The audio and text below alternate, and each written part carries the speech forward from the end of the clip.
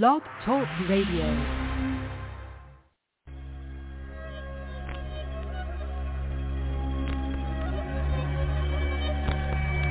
You are now listening to Kings of Non Sequitur.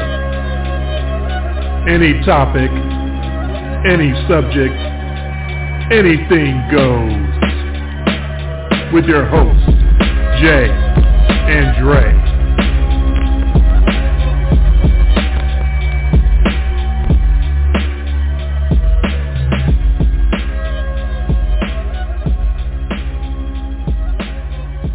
That's right. Anything goes unless you say a bad joke about my wife, and then we might have to have some words or something. You are listening live to Kings of Non Sequitur, the off-season version of a much less detailed podcast. We are here with you live on a Monday night, March the 28th, 2022. I'm Dre, he's Jay. This is our second show in 3 nights, and boy, we had some events happen last night concerning our first show, the Oscars preview show. Yeah. We'll get around to all of that. This is our WrestleMania preview show, which has a lot to do with the Oscars last night, because that felt like a WrestleMania preview last night. Yeah. No, I was more like Jerry Springer. I was waiting for the people. Jerry. Yeah. Didn't have any chairs flying. That's the only thing missing. Yeah, that was unbelievable. That was absolutely insane. I couldn't resist. I had to. That's the obvious video that everyone was watching. As the Twitter exploded, it really did. That had everything. Yeah. Social media, everybody was all over it. So I had to snatch the sound. I couldn't help it. If anybody ever says anything about my beloved, I've got the proper response already queued up and ready to go. Keep my wife's name out your fucking mouth. That's for anybody who has anything to say about my wife, even though nobody knows my wife except for Jay. No one listening to this show. Well, and I know better now. Yeah, exactly. Hey, I'll go Juwan Howard on your ass. I will smack your ass down with an open-handed slap. Man, buddy of mine sends me a text. What's that on Chris Rock's face? Fresh Prince. Oh, I like that.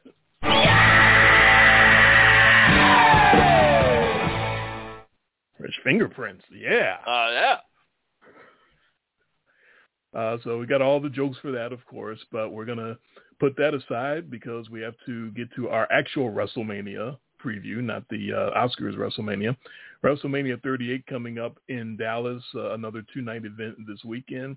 And we are once again very happy to be joined by Jerry, the wrestling expert, to help us break down this upcoming WrestleMania event. Jerry, I was very snarky about the open, of course, with everything that happened last night. I was also snarky when I was looking at this card and I came up with the title for this show, Stupendously Old. They've been hyping this thing and calling it stupendous and the greatest WrestleMania main event in history. And all I can think of, all I can look at is just everyone is so old.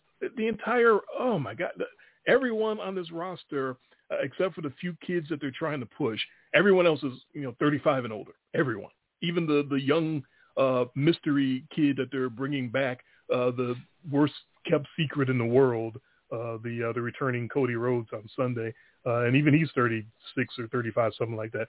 I know it's a common theme when we have our WrestleMania previews, but they just don't still seem to be able to make big stars, new stars.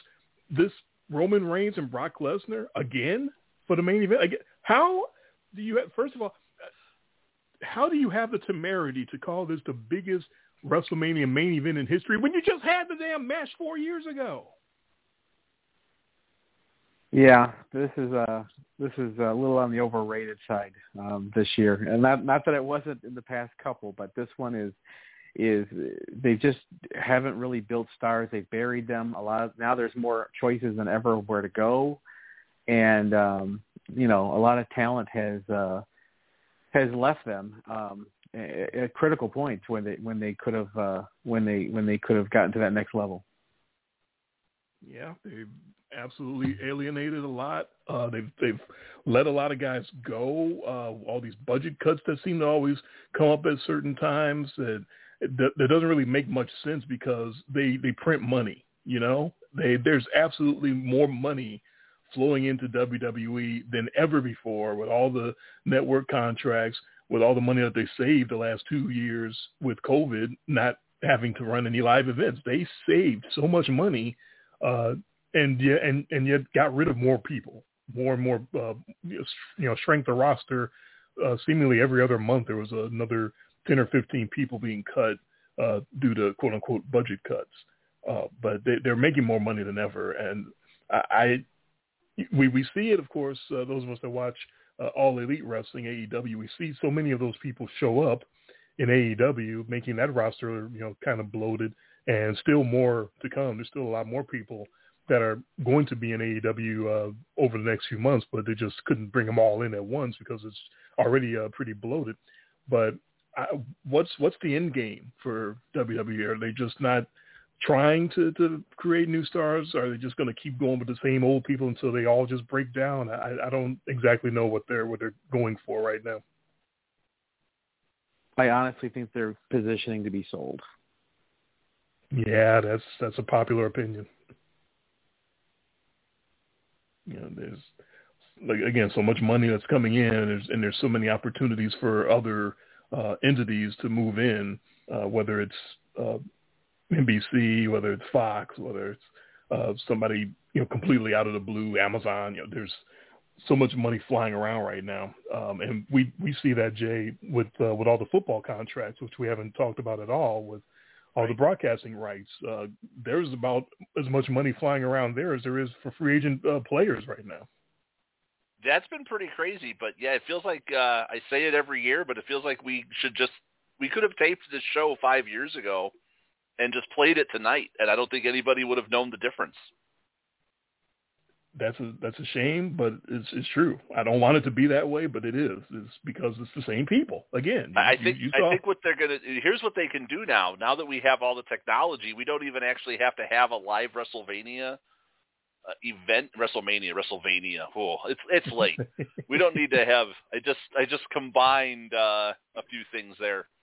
That would be like what they could call it for Halloween, huh? Oh, Wrestlemania. Ooh. Yeah. No, now we can just digitally de-age all of these guys like they do, like they did with Luke Skywalker. And we can just take all these old wrestlers and digitally de-age them, and then they'll look young again. So we don't even need to make new stars. Let's just make the old stars new again. Do not give Vince McMahon any ideas. I don't do that because, man... I tell you what, I got home about 8:15. I sat through an hour, 45 minutes, and what did I learn?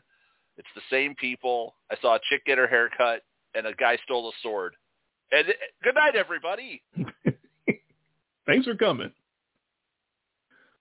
And you know what you missed in the first hour? I think the two old guys that had the main event 4 years ago that you said Seth Rollins was going to run in and interrupt and cash in Money in the Bank. You missed them yapping to the crowd, which you could have. You didn't miss anything there. It was apparently the same thing that they usually do. I was following it on Twitter as I was eating my dinner, and apparently Twitter was ablaze with people talking about Roman Reigns' tracksuit. That was the big talk. That's what I missed. Yeah. Yeah. So that tells you that's that's the big hype, ladies and gentlemen. That's what you get when you watch WWE is talk about what clothes they're wearing and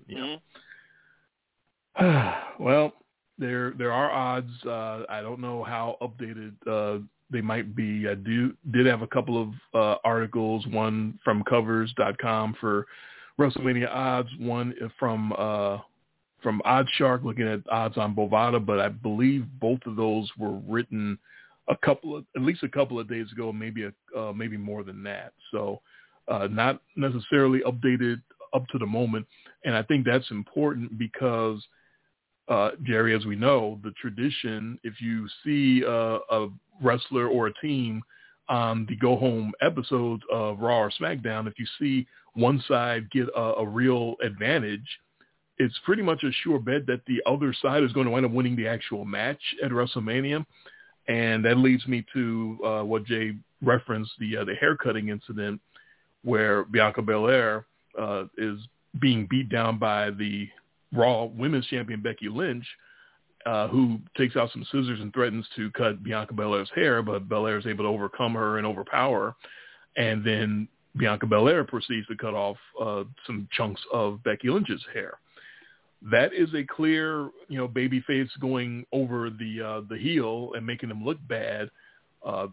Just as clear as when Undertaker overcame Roman Reigns in their build-up and was stabbing his hand in blood, or Paul Heyman's hand in blood. I forget exactly how that went. Roman Reigns was the sort of the babyface in that, and Brock Lesnar was. I'm confusing the Undertaker and Roman Reigns, when Roman Reigns went over Undertaker's streak. Undertaker was beating down Roman Reigns on Raw before the WrestleMania, which was an indicator to me, well, I guess Roman Reigns is going to end the streak. Roman Reigns is going to win, because they had Roman Reigns looking so bad leading up to WrestleMania that there's nothing that they could do but put him over. Otherwise, he was going to look completely buried. So same thing here. You get Bianca Belair going over so strong tonight and cutting off the champ's hair and making her look bad and completely embarrassing her. That would suggest that Becky Lynch is going to go over Bianca Belair at WrestleMania, and I think that's a mistake, because that's one of the few young stars, Bianca Belair, that you're building up. But they punked her at SummerSlam when she was the Raw champion and had Becky Lynch come off of maternity leave and beat her with one move. So this whole build from there has been for Bianca Belair to get back in position to go over strong and, once again regain her title and continue her ascent. But then they have her going crazy tonight and cutting off Becky Lynch's hair. So do you see Becky Lynch going over and burying Bianca Belair at WrestleMania? Unfortunately, I think I see that happening. And then on top of that, I think the gimmick that, Bianca's hair has always been that's kind of her trademark. And I got a feeling that Vince is over that, and that we're going to see her ponytail go at this event. I wish I was wrong, but that's probably what's going to go down. Yeah, that'd be a real shame. Yeah. Like I said, you're building a young star. You have her get knocked off last summer, in one move. I still don't quite understand why they had to tear her down like that, having to lose in one move to Becky Lynch.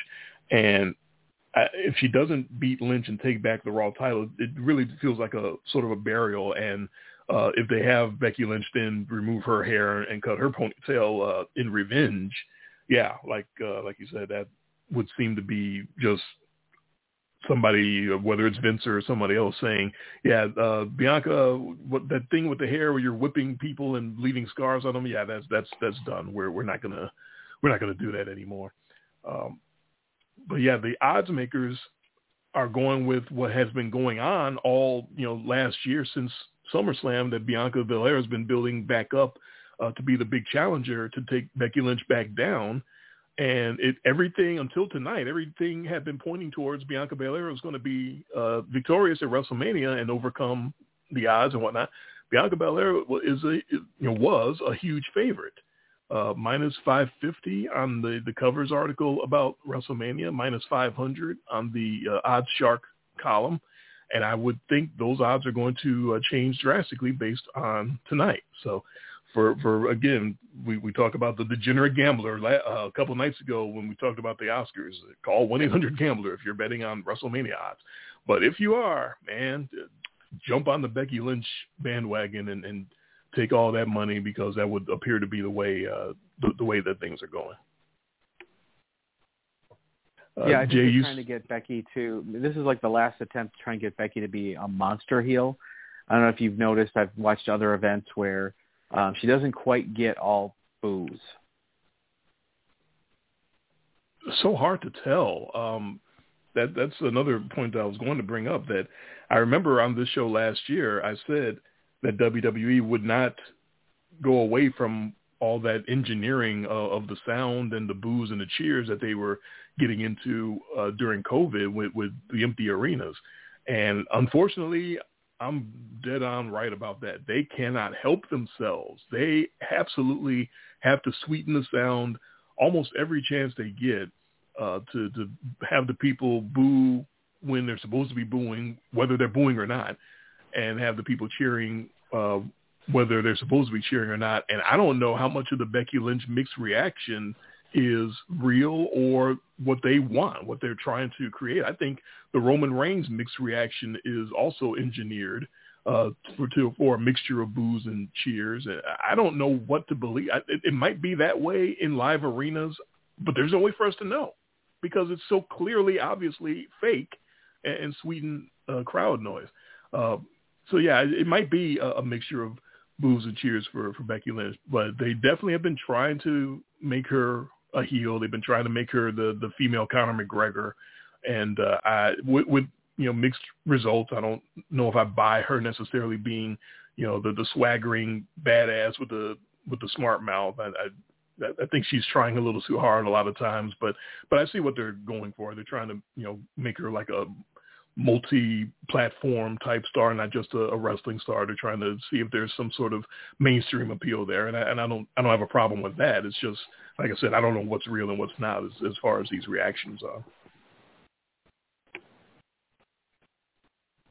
So Jay, you said you saw the haircutting incident as part of your what struck you about that?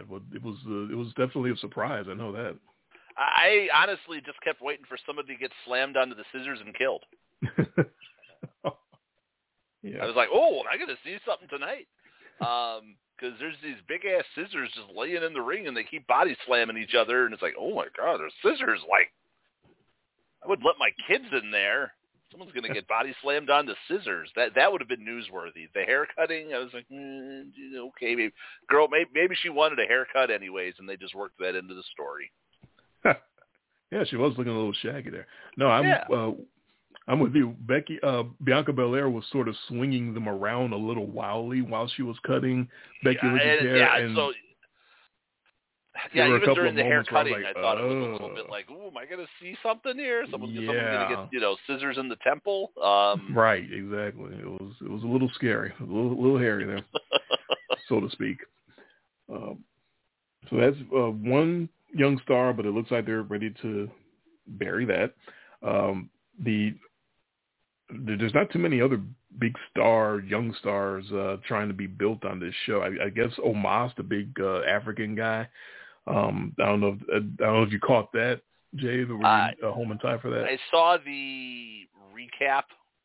Okay. Of it, when Bobby Lashley ran in there and oh my God, he knocked him over. Nobody's ever knocked him over. It's got a very Andre the Giant feel to it. Mm-hmm. Yeah, and they've done that before with big guys. They love trying to build big guys. Yeah, a Big Show. Remember when that was a thing for a while? They love their big guys who have zero moves. I don't know if this guy has any moves other than just being large. No, he really doesn't. That's his thing. I mean, he's like one step from Great Khali kind of a situation. Yes. He's going to kill somebody.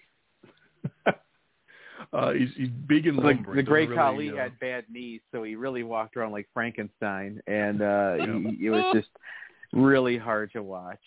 In fact, there was a pay-per-view where the main event years ago was going to have it was a cage match but involving bamboo and everything, and he ended up not even being in the match. They had to throw somebody else in there. It was not working out that bad.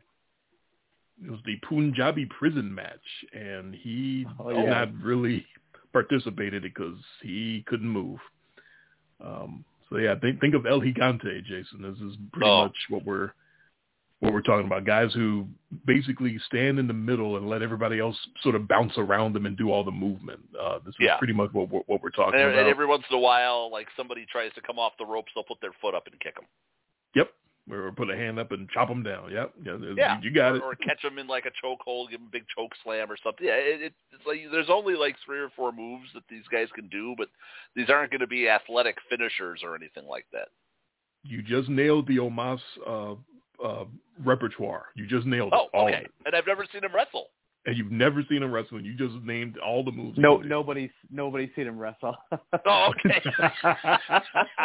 So, I mean, the thing I noticed here is I'm looking at the card right now. The 2-night card is I'm kind of pining for the days when you would just have one really awesome night of WrestleMania instead of what it looks like to be is 2 nights of mediocrity. Yeah, well, but what they have been doing is it was getting more and more bloated. So it wasn't one awesome night. It was like one 6 hours long, of the pre-show. Yeah, interminable, absolutely crowd-killing night.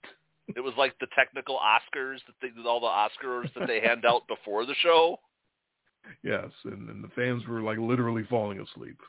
So they made the decision to split it into 2 nights, and I don't know if they're ever going back because it's the days of those long WrestleManias that started with the pre-show at like 3, 4 in the afternoon and didn't end till 11 at night.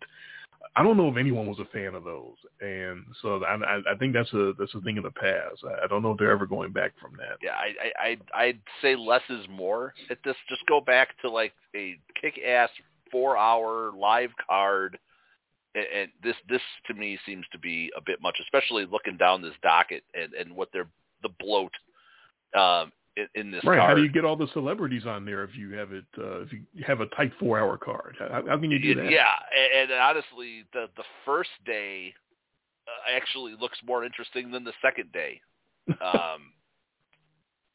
because day 2. That's what happened last year too. Okay, they did the same thing last year. Like the first night was better than the second night. I thought it was last year, wasn't it? Sasha Banks and Bianca Belair stole the show.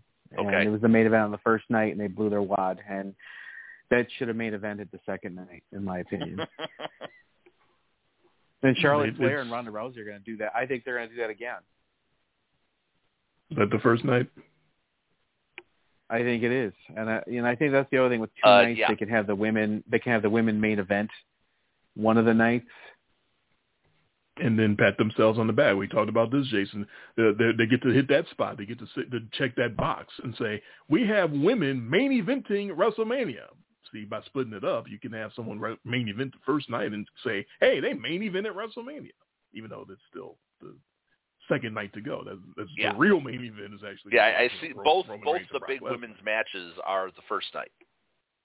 Yeah, so they get. So are you here calling the shot? So you're saying that Cody Rhodes is going to be the TBA, the TBD that's going to wrestle Seth Rollins, or it's the most horrible secret that's been kept in the world. Yes, Cody is going to debut or re-debut once again for WWE and be Seth Rollins' mystery opponent. Absolutely, that's been in the works for a long time, and. With that one, Jerry Rollins working with Cody, a worst-kept secret. What's really interesting to me is how they're going to wind up treating Cody Rhodes. Cody, Jay, if you don't know, they had him as a mid-card guy, Dusty Rhodes' kid. Yep. Had him for a while, fired him, didn't have anything for him. He goes indie, he goes to Japan, goes around the world, becomes a much better in-ring wrestler, makes himself an actual star, goes on to help create and found All Elite Wrestling. Top executive, one of the top, creative minds there at AEW. One of the reasons why AEW exists, and just a couple of months ago or so decides to leave, reportedly because he didn't have as much influence booking as he wanted. Just like his old man, if he can't book the whole thing, he gets pouty and throws a fit. So he wants all the control. He doesn't have it, so he decides, I'm gone. I'm going to leave, and he's coming back to WWE. And I don't know how in the world that's going to work because all the history of Vince McMahon getting a big rival that has given him fits, competition-wise, when he gets his hands on one of those rivals, historically he buries them. It might start out great. Cody's probably going to beat Seth Rollins at WrestleMania. He's going to get a huge pop. But Jerry, doesn't it seem like 3, 4, 5 months from now, Cody Rhodes is going to be jobbing to Happy Corbin and running around trying to win the 24/7 title? Oh, not only that, he's going to have polka dots on. Oh my God. Was it Kevin Nash one time said, Kevin Nash had an old adage of what promoters used to say when somebody had a bad name or something like that. He says, no, go ahead and book them. Then you screw them. Yeah. Yeah, that's pretty much what's going to happen. So, that's what's going to happen for Seth Rollins' mystery opponent. They've been chanting Cody's name on Raw for weeks now. So everybody knows, this is the era of the fans get smarter and smarter every year. There's more and more insider information out there that you can find this type of stuff. The difference in intellectual between the fans of today and 20, 30 years ago is night and day. Like, I don't know what the estimate of sort of insider fans or fans that knew what was going to happen sitting in the arenas back in like the 1990, it's probably like 5-10% of them, and then the internet comes along, and one of the great things about it is you can pass all this information along in the snap of a finger, and fans get smarter and smarter and smarter. So now probably 70, maybe upwards of 80% of the fans sitting in there know the inner workings and know what's going on before the stuff happens out there. And I think that's what keeps drawing me to watching wrestling is we get this information and we sort of all know now what's going to happen. So now the draw is, how are they going to pull it off? How entertaining is it going to be when they actually do the things that we know they're going to do? Everybody knows what's going to happen. Everybody knows Roman Reigns is going to beat Brock Lesnar and keep and win both championships and go on to run everything until The Rock finally frees up his schedule and comes along. But the entertainment comes in, how do they do it and how do they make it look better than they did when they had the same damn match 4 years ago, which again, I can't stop laughing at them pushing this and marketing this as the biggest WrestleMania match of all time when they already had this match 4 years ago. I can't believe it. We've had this multiple times, haven't we? Well, I think what they're saying is title for title, which they've done title for title before. And I don't know if they're going to go back to keeping two separate brands, but the champion can go on both. I think that's kind of what they're going for. Maybe they're going to eliminate a title, or there's just like a unified champion, of an undisputed champion, Yeah, they're going to do that, and then when they get bored 3 years later, they're going to split them up again and bring the other title back again. But for now, there's money in, I guess, in unifying it and making Roman Reigns look as strong as possible. So I'm 100% sure that's what's going to happen there. Maybe I'm wrong. Do you see the main event turning out different? Brock Lesnar and Roman Reigns. Well, Roman Reigns is the future. Brock's, he can go year to year with his contract. He also has a tendency to only wrestle every so many months. So to me, it would make sense to have Roman win. And I think everyone's kind of going with Brock. I don't know what Vegas is saying, but I think it makes sense to have Roman win and keep going. He makes a good heel. I mean, they had no other choice. They couldn't get anybody behind him for the longest time. Thank God. I mean, with John Cena, they just refused to flip him. It was a real smart move with Roman Reigns, and I thought it's been going well. Yeah, Jay, you've been laughing at the trying to push Roman Reigns as a good guy for years and years and years because he kept getting booed. Honestly, I believe that's been discussed on this show that he'd be a lot better as a bad guy. Yep. He's awful with the mic, but he's a big, imposing looking guy. And it seems like he kind of, I think he just leans into the bad guy role a little bit more. He looks like a bad guy. Maybe that's working. Like you said, it's so hard to tell by the crowd reaction because I can't tell if he's getting cheered for or not. Right. But I'd like to be able to. It's hard because it's WrestleMania. It's such a large stadium, right? That you're not going to get a feel. I mean, if it's the Barclays Center, if they weren't manipulating the audience reactions, usually you get a pretty good idea in New York of where people sat. There are a lot of smart fans. There's a lot of smart fans that are going to be at WrestleMania, but it's such a large stadium that I just think everything's going to come across as a cheer to some extent. Yeah, and having it be Reigns again is, I guess, fine, but to have him have to wrestle Lesnar again, this just feels so old and tired.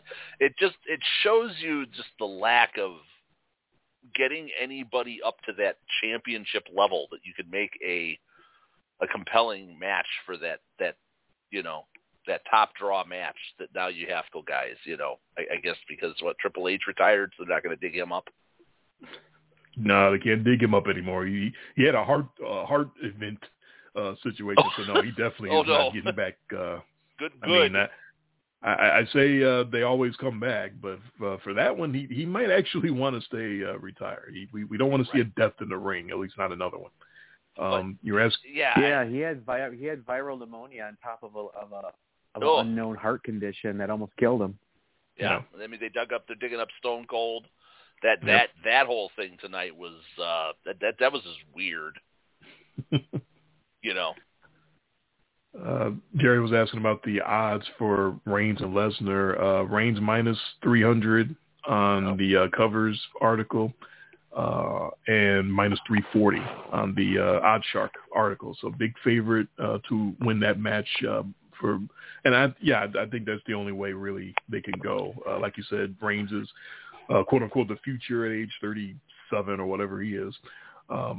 They're definitely looking to. I still feel like they're looking at him and Rock sort of for control. The old WWE versus the new school, and smack some sense into the youngster, even though Roman Reigns is pushing 40.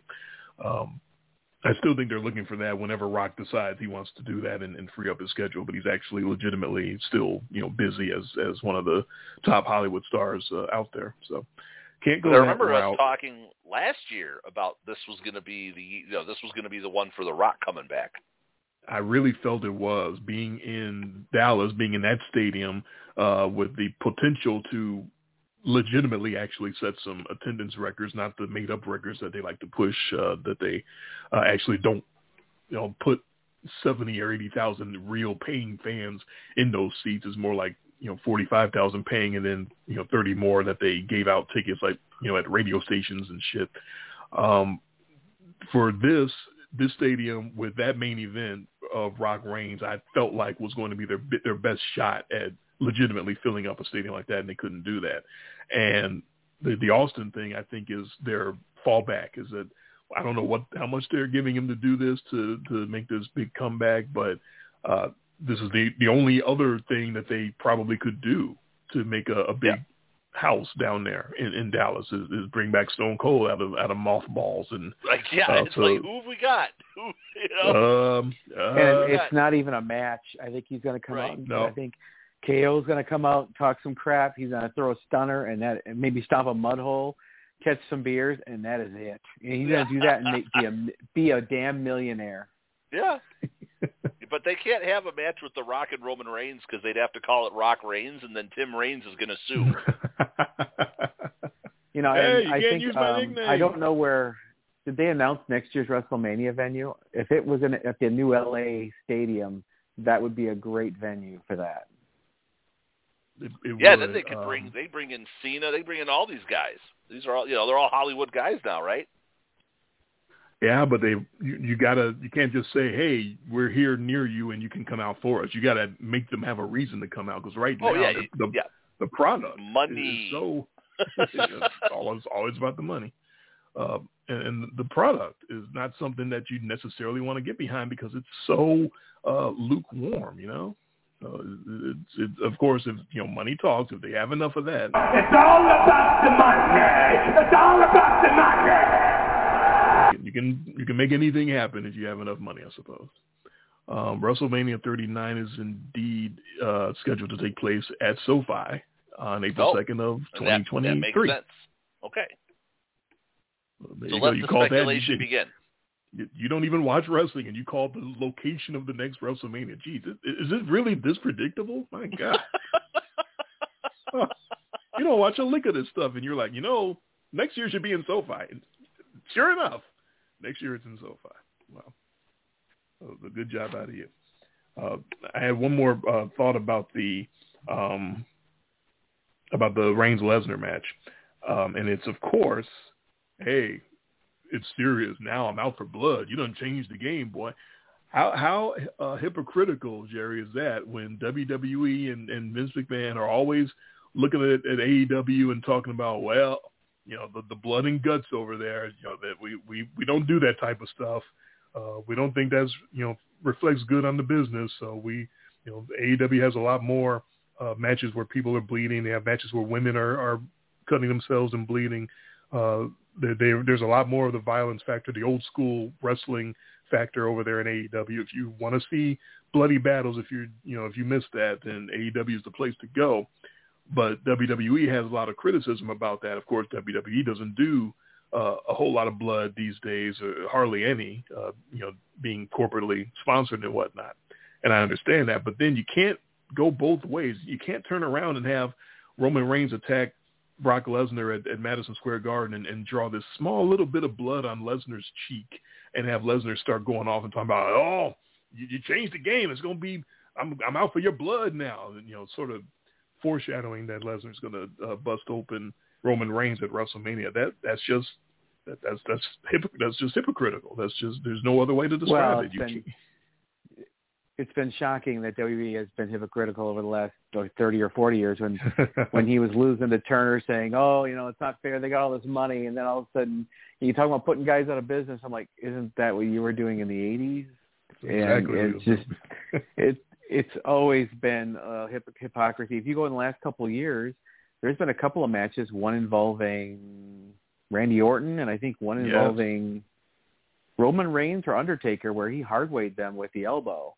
Mm-hmm. And not only did you bust them open for real, like on purpose, but like it was hard enough that you could have concussed them doing that. Yeah, Lesnar knocked the fuck out of Randy Orton, like legitimately, with elbows, and they did that on purpose. That was the planned finish to make Brock Lesnar look like a killer, and that's understandable. But number one, it's very dangerous.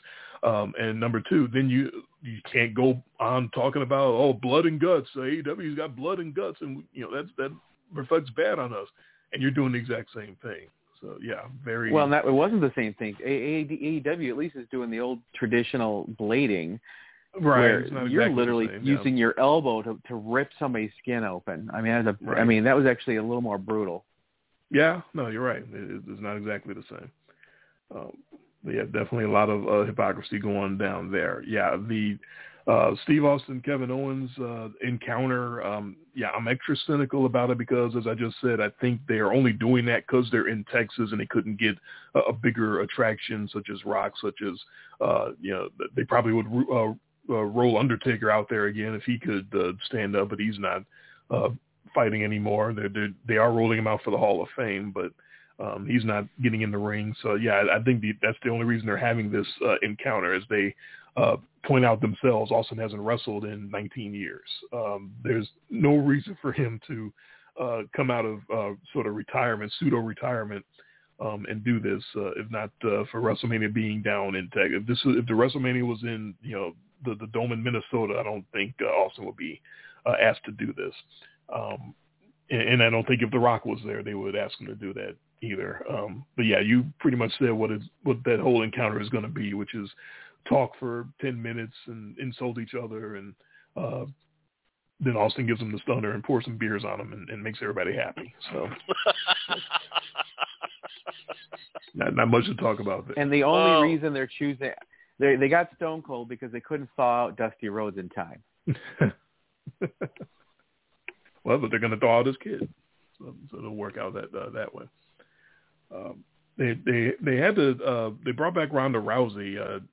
Jason, they didn't talk about her tonight because she wasn't on the show. I saw they did hype it up. There was I saw something. It was an ad. I mean, they basically played what amounts to it was like a wasn't quite like a full promo, but yeah, it was. I knew who was fighting. Yeah, when they were previewing the whole card. Yeah. Yeah. So they had to tell you'll like this, Jason. Ronda Rousey, when she first came back, won the Women's Royal Rumble as a quote unquote surprise entrant. That's another one where a lot of the insider fans already knew she was coming back that night. But she's coming back out after maternity leave, after going away to have a baby. And if you remember when she was around a couple of years ago, the last time she was around, they had to turn her heel so that she could do the job to Becky Lynch and make Becky Lynch the new star, because people were turning on Ronda Rousey and booing her legitimately. It was back before they started sweetening the sound the way they do now. And so Ronda Rousey went from smiling and slapping hands to everybody to having that boo-boo face and coming out with that frown on her face, looking like her daughter, and walking around stomping and looking like she's all mad and wanted to throw dolls and stuff. She came back at the Royal Rumble doing the same thing. That's not the plan. They're planning to bring her back as a good girl, as a baby face again. But she's still mad at the fans legitimately for booing her. So she's still got the boo-boo face. They had to take her aside and tell her, no, you're a good guy again. Please smile again. They had to beg her to smile again and slap hands with the fans when she came out, because she was still legitimately pissed that the fans are turning on her, because that's the type of person Ronda Rousey is. She just wants to mean mug. That's fine. Or maybe she's just got resting bitch face or something. She's extra sensitive. She is really she does not take criticism. She didn't take criticism well as an MMA fighter at all. So I guess it shouldn't be a surprise. But no, she's the baby face. I haven't really Charlotte Flair is the seen her heel wrestle. now. I mean, is she good? This is the main event on the first night. Could she wrestle? Yeah. Okay. Yeah, Charlotte Flair can get a match. Yeah, Charlotte Flair can get a good match out of a mop handle. Oh, she's gonna. She can. Charlotte Flair is that good, and we're probably gonna see something spectacular.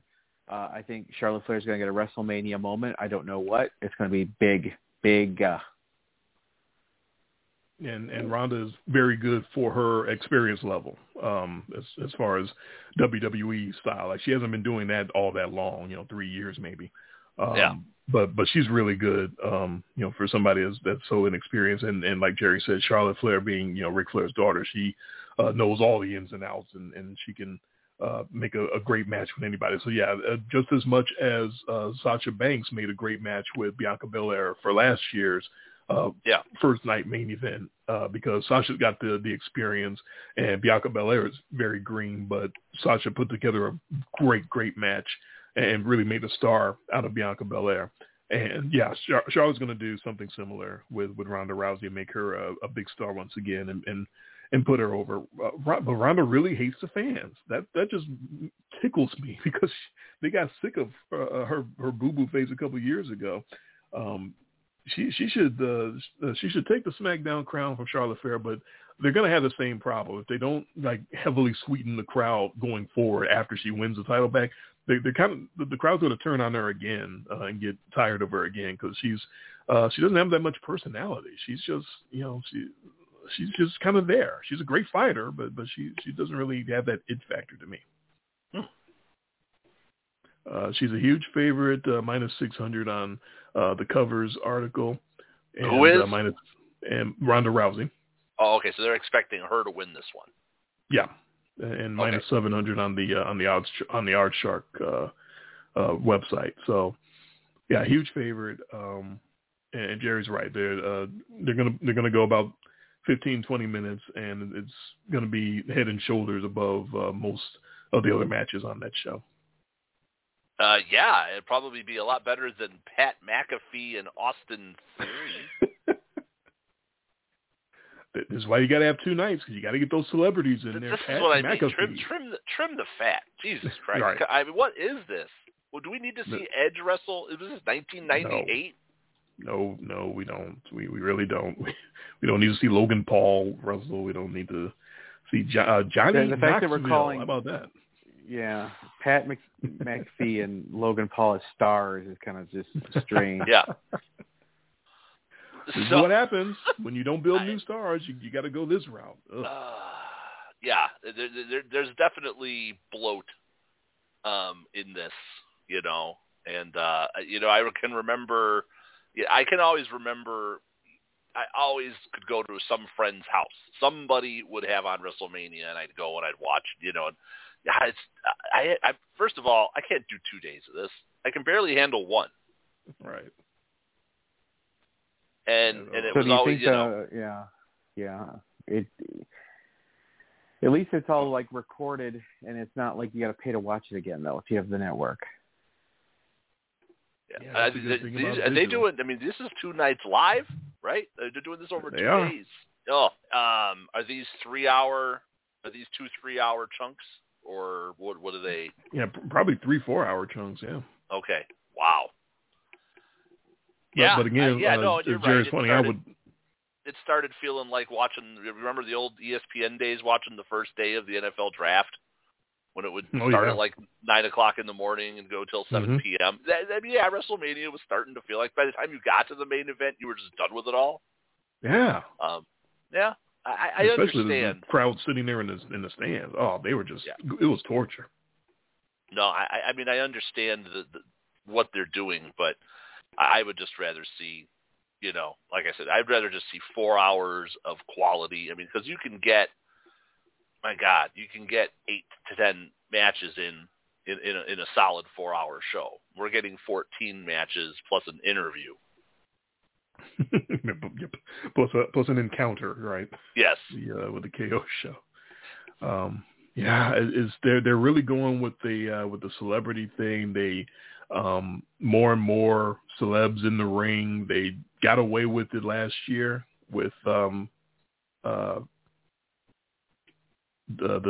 rapper's name, I'm drawing a blank, Bad Bunny, who actually looked really good in his match, but I don't think you can count on that. There's no way Johnny Knoxville is going to look good in his match. Yeah, he's not going to be up there hitting his spots. No. He'll be hitting his head, but he's not going to be hitting his spots. There's no way, Logan Paul is going to look anywhere near as good as Bad Bunny. Although Logan Paul is a very good athletic he's a boxer, type. Right? Yeah, he's one of these YouTube shows. I know he's a YouTuber, but he's basically trying to turn himself like into a boxer. Yeah. It's a tag team match, so I'm sure he'll be limited action. I'm sure it's the Miz, so he'll be doing all the heavy lifting. Right. I got a feeling that Dominic's going to turn on his dad. Oh, and there's a shot. That's past due. And then Johnny Knoxville, if he wins, they're going to have it where his whole entourage is there, and they all kind of different hijinks to get the win.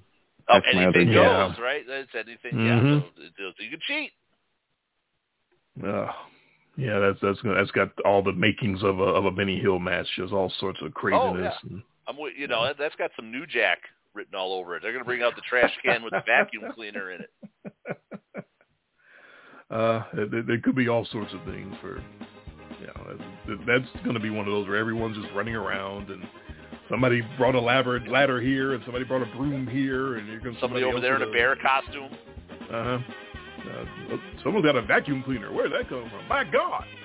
So, Johnny Knoxville, by the way, who is proud to have suffered multiple severe concussions in his line of work, is the jackass guy. And now he's getting in a ring, in a wrestling ring, and facing Sami Zayn. That they better take care of him. Is all I can say. That could go really, really, really bad in a number of different ways. Not just as far as what it looks like in the ring, but as far as the guy wrestling does not have wrestling experience and probably needs to be extra protected more so than most other people. Yeah, he's kind of an old guy, isn't he? I mean, yeah, and he's old. Well, that's stupendously old. That's he's 51. 51. Oh Lord! Yeah, and this isn't the first time that we've seen Jackass. Young in the WWE. I think Steve-O and some other guy was against Umaga like 10 years ago, and that one didn't end so good. That one, one of the guys kept getting up after he get the finisher, and it started pissing off the Umaga character, and he basically started just laying him out, and I think he ended up concussing Steve-O over the whole thing. And I don't think it'll go. It's a new time, new era. They wouldn't pull something like that now, but they're going to do some high risk hijinks, and I'm sure there's going to be some pranks, and be cool to have a cup of cheese or who the hell knows what. I vaguely remember that, Jerry. You're right. Like, Steve-O was taking hard moves that are supposed to knock you out and like getting up and laughing. So, and you're going to get stiffed after you do that at least one or two times. That's for sure. So let's see what the odds are looking at for some of these other matches. Logan Paul and The Miz are actually favored over the Mysterios slightly, -160. And -250 on the OddsShark side. So I think that, I'm reading that wrong. OddsShark actually has the Mysterios as -250 favorite. So there's a conflict there. But again, these are articles that were written last week sometime. So all these odds might change, all the booking might change. And I didn't think of Dominic turning on Ray at this stage. But it's going to be the Mega Powers explode. His dad, Ray's going to go for the hot tag, and Dominic's going to deny the tag and let his dad get his ass handed to him. See, I was looking the other way. I was looking at the way Logan Paul was sort of eyeballing The Miz during some of the build-up the last couple of weeks. Like Logan Paul was making it look like he wasn't necessarily down with all the hijinks that The Miz was doing. So I was thinking maybe Logan Paul was going to try to do the swerve and try to come out of this as the baby face and beating up The Miz, making it a 3-on-1. It could go. It could go. Yeah. The other option would be The Miz loses the match, gets up, Logan Paul gives him shit, he gets in his face, and he gets knocked out via Buster Douglas style. And Mike Tyson. I can see that too. So a slight bit of intrigue on a match that really otherwise doesn't have any. It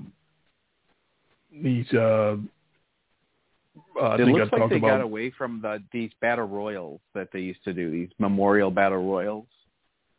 They actually are going with large Friday. Tag matches. Yeah, okay. I don't know exactly what the thinking is, but they did advertise that as part of the Raw show. Is that the WrestleMania Battle Royal will not take place at WrestleMania? It's going to take place on SmackDown Friday. I don't know. I guess it's just part of trying to break it up and stop from all the bloating that we're talking about. I mean, but that was always the way on WrestleMania night to get to see all the scrubby guys who weren't good enough to be on the card. Oh, there definitely need to get all the guys in somehow. Get them all at WrestleMania payday. That's definitely something that they still try to do, is get everybody an appearance at least. Okay.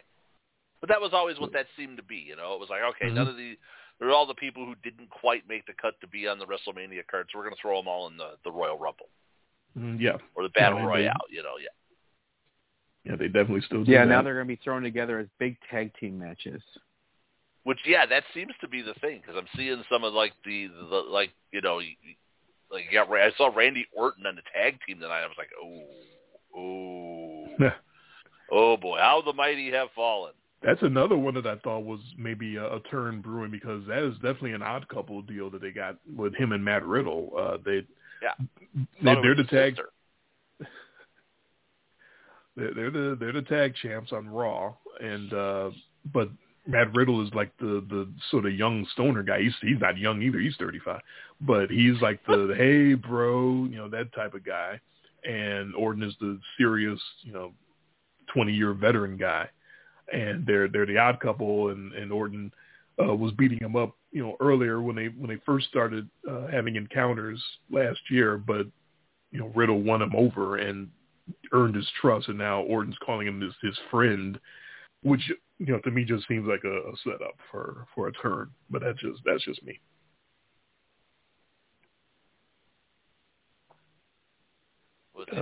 They're like there's like 3 tag teams going at that night, and I'm not even sure if the crowd's going to care, and that's a good opportunity. I'm predicting lots of people turn on each other. Yeah. So yeah, there's a 4-way for the tag titles, I believe, and for the women's. Okay, the women's is a 4-way tag, and the men's is a 3-way with the Street Profits. What did you think of them deciding for that to be the sort of the last thing on Raw? The usually the last build is the champions, the actual singles champion, but they decided to go with. I was stunned that was the last match. Yeah, I was surprised. I mean, I actually went and filled up my water. It was good for me because it gave me a chance to kind of like get ready for the show because I really didn't have any interest in seeing it. And then by the time I came back, they were all doing their sort of after the bell shenanigans and stuff. Yeah, I don't think they try like they used to.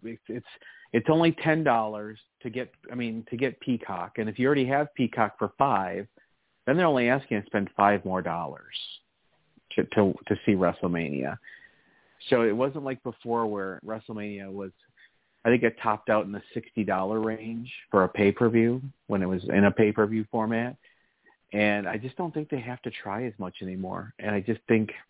Or they're not going to get it. They already got the thing sold out months ago, or as many tickets as they're going to sell.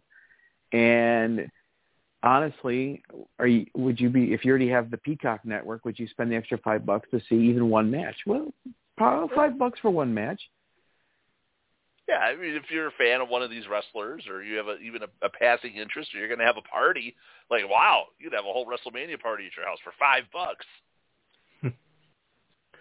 Well, yeah, Jerry's right. It's a whole different ball game now that they're not doing it on pay-per-view. It's exclusively on Peacock, which and I already have all the Peacock Plus, Peacock Premium, whatever you want to call it. I already have that just because I happen to have Comcast cable, which is owned by NBC. So that all got to me automatically.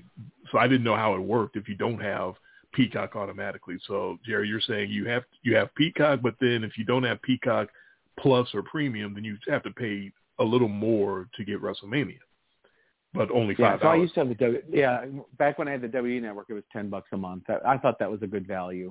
If you watch one of the big events every month, you're paying for it. I already had Peacock for $5, and then when the announcement happened, I was like, okay, I'm actually going to pay less to get WWE Network. I'm going to pay $5 less. And, so it's $10 a month to have the WWE Network in with Peacock. So if you already have Peacock, you're only paying $5 more. So Peacock absorbed in WWE Network then? Yep. Yeah, you can't even get WWE Network on its own anymore. No. God, do you remember that one? Do you remember the one WrestleMania where that's all they talked about? $9.99 a month.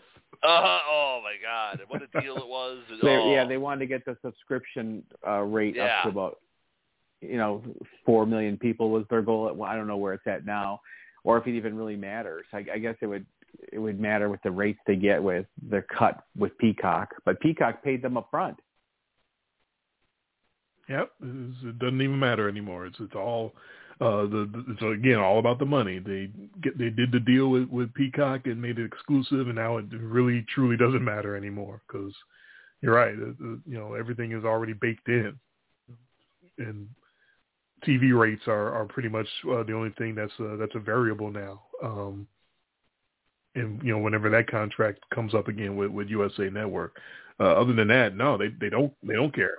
And they don't have to because it's all baked in. So maybe that's why they don't care about building new stars. maybe that's why they don't care if their card is crap. Yeah. Unless USA really opens their pocket, Peacock's just going to take it, and then you can just watch it on the WWE Network. Versus, I think now you can watch it 5 or 6 weeks after it's aired on Peacock, like Raw and SmackDown. Right, you can't go right to WWE Network and watch it the next night. I've looked for it and it's not there, and I'm like, okay, so now I got to go to like the USA Network app or go online, and that's just crap because they play like part of the show and then they give you these automatic commercials. You can't skip them, and then once they play the commercials, you can't go back to the show. Like it just freezes every time, and then you got to refresh, and then you go through the commercials again, and it's like, this is garbage. And I think they do that on purpose. I think they want that to be garbage, but wow, it is what it is. So the rest of this show, we talked a little bit about Johnny Knoxville gonna get on there and try to wrestle. Pat McAfee has a match with a young star, Austin Theory. So Pat McAfee has wrestled, Jay. I think he wrestled once. Was it a singles match with Adam Cole in NXT? So he has gotten in there, or was it, I don't remember if it was a singles or part of a tag team situation, but he did get in there, and he didn't look terrible. They didn't ask him to do too much. So this will be his second match, I believe, in WWE. I think this is just part of the celebrity thing. I don't think there's any way they give a damn about letting Pat McAfee get in the ring, except he's got a following now. He's got a popular podcast, and he's got some mainstream credibility. Of course, him and Aaron Rodgers made some news when they had their show. Yeah. So does that mean next year it's Joe Rogan? Boy, I really hope not. But I put nothing past Vince McMahon. Nothing at all.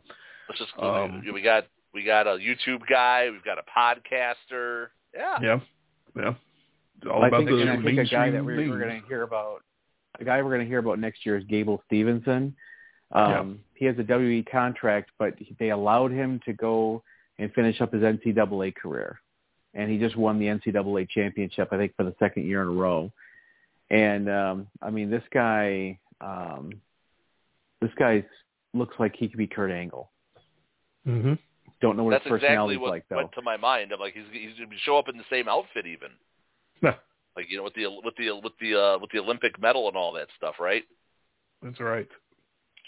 I won the It Olympic just scares me medal. how if they're going to develop him, or are they just going to bury him? I don't know what. I know, is it Rick Steiner's son is making a big splash in NXT right now too.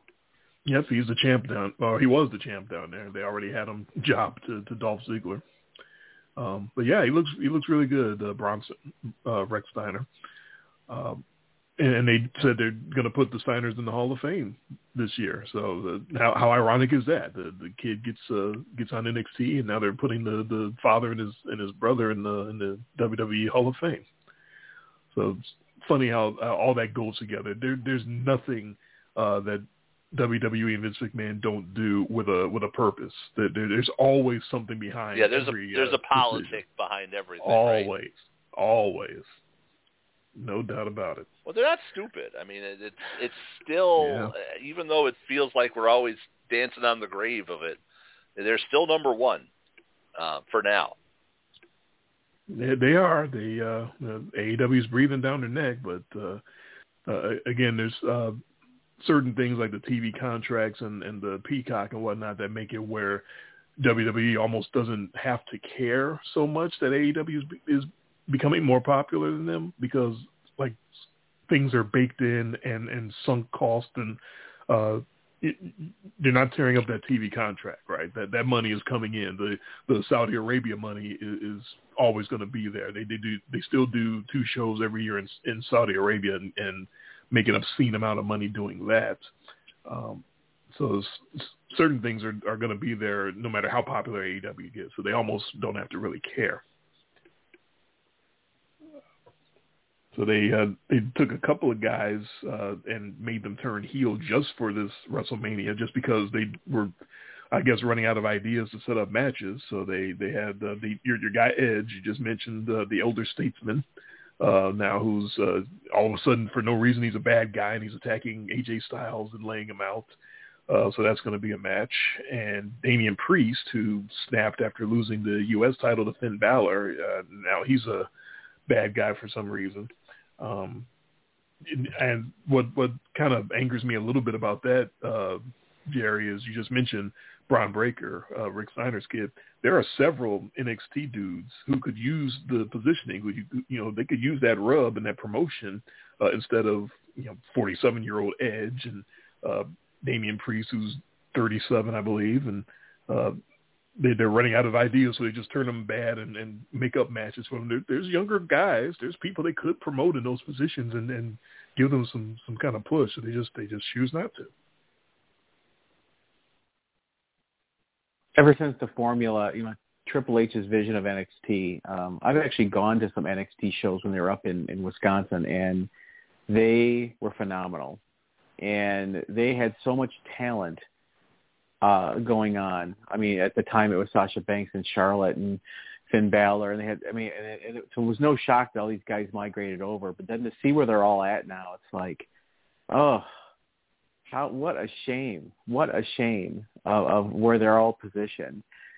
They were primed to be ready to take top spots within a couple of years, and now you got one of them wrestling Johnny Knoxville, and you got, and I'm telling you, Sami Zayn is a great wrestler, and to see him to where he's to this, it's sad. And there's a long list of wrestlers in NXT in the last 5 years, and I don't know if you guys know, but like they kind of took NXT back and they call it like NXT 2.0, and it's just a different product now, and to me it's not what it once was, and it's not. I don't know. I mean, now you got Dolph Ziggler, who couldn't win a big time match, and now he's their champion, and I don't know.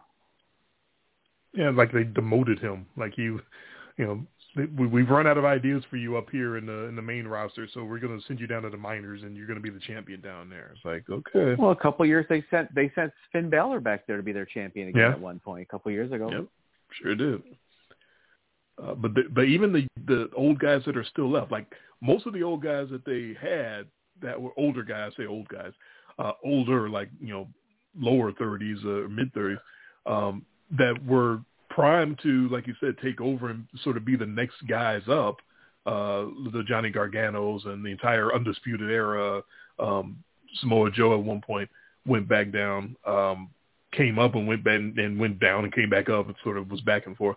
So there's a couple of those guys still left that they could put in these spots other than having Edge and Lesnar and these old guys. I don't know what Gargano's doing right now besides paternity leave, but when he comes back, he could have been one of those guys. They still got Tommaso Ciampa hanging around. He could be one of those guys. We talked about Dolph.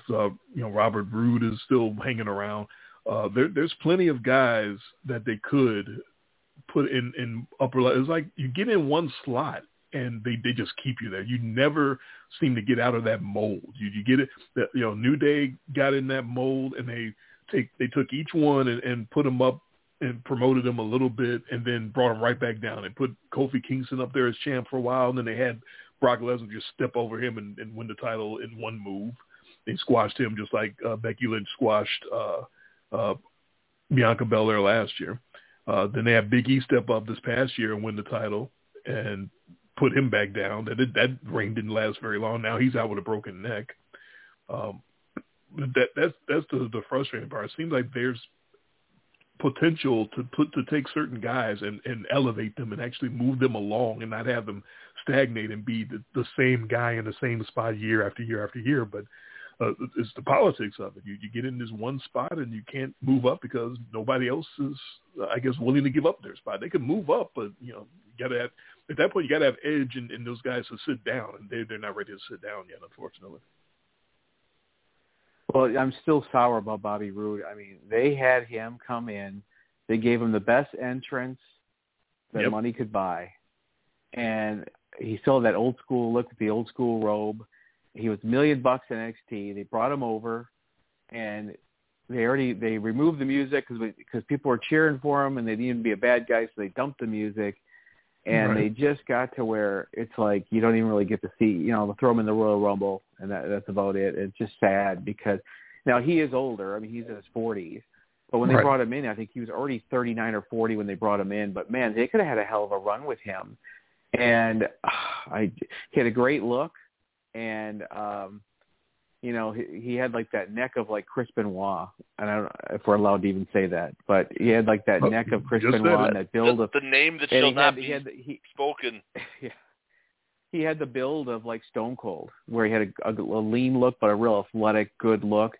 It was just fantastic, and just some of these guys, I just don't know what they do with them. But then they'll keep. Is it Happy Corbin now or whatever his name is? Oh God! I mean, that guy.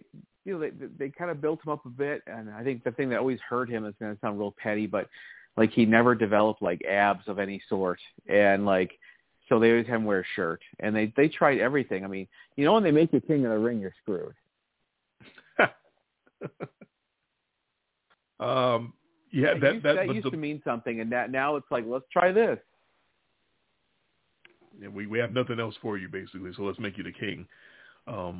Which is what they're doing with the third New Day guy, Xavier Woods. He's the king now, which points out how little it means. But no, the body shape thing and the body shaming thing, that is definitely real. That you mentioned that with Baron Corbin always having that gut, and they finally said, fine, we'll just put you in a waiter's shirt. You look like you work at Applebee's, but we don't want to see your stomach anymore. They did that with him. That reminds me of what they did with Keith Lee.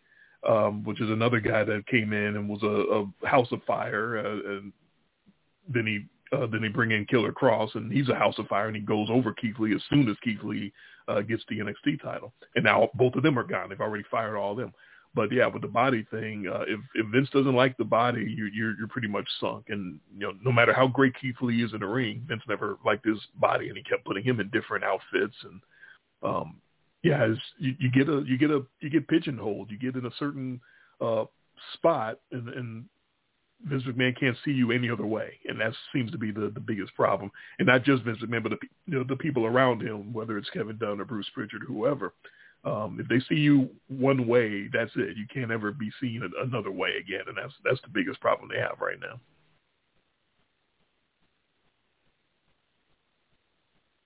Yeah, and when Keith Lee had his debut at AEW here this last, I think it was late summer, did he look like $1 million? That was a great match, and it's so sad that I don't know what all happened there. He disappeared. I don't know if it was an injury or what it was, and then he came back for a match or two, and then he was done. He got really sick. I don't know if it was COVID or not, but it was something that knocked him down like really seriously. And yeah, but when he came back, now Vince McMahon has decided, whatever you were doing before, I don't like it because you're too much of your belly was showing. We're going to put you in this weird looking singlet, and we're going to call you Bearcat because that's we see a big black guy and we got to put an animal name on him because we don't know what else to do with you. Even though he is extremely articulate and intelligent, and if you just let him use his natural charisma to get over, he's what he's doing in AEW now, you're going to have gold. But you get pigeonholed, and someone says, I don't like it, I see him as something else, and that's it. There's nothing you can do about it. So yeah, he didn't come back for very long once he came back. He did a couple of matches at the Bearcat, and that was the end of that. And Killer Cross is even worse to me because he's ready-made. Like, you don't have to do a thing to him. Just let him go out there and work.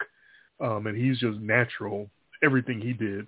So what do they do with him? They put him in a gladiator-looking outfit and call him Karrion Kross and made him look really stupid. Like, Jay, it's so sad. Sometimes you get guys that have such a great badass look as just their natural look.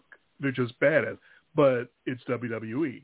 So they get in their heads like, we got to make him look like a cartoon character. We got to do something to make him, quote unquote, special because he's not going to stand out as just a regular looking badass guy. They had this guy, Killer Kross. You can almost tell by the name what he must look like. Looked like a killer, shaved head, great shape, 250 pounds, 6'3", just kick ass, big, angry looking eyes, big personality. Just everything about him screamed star as far as I'm concerned.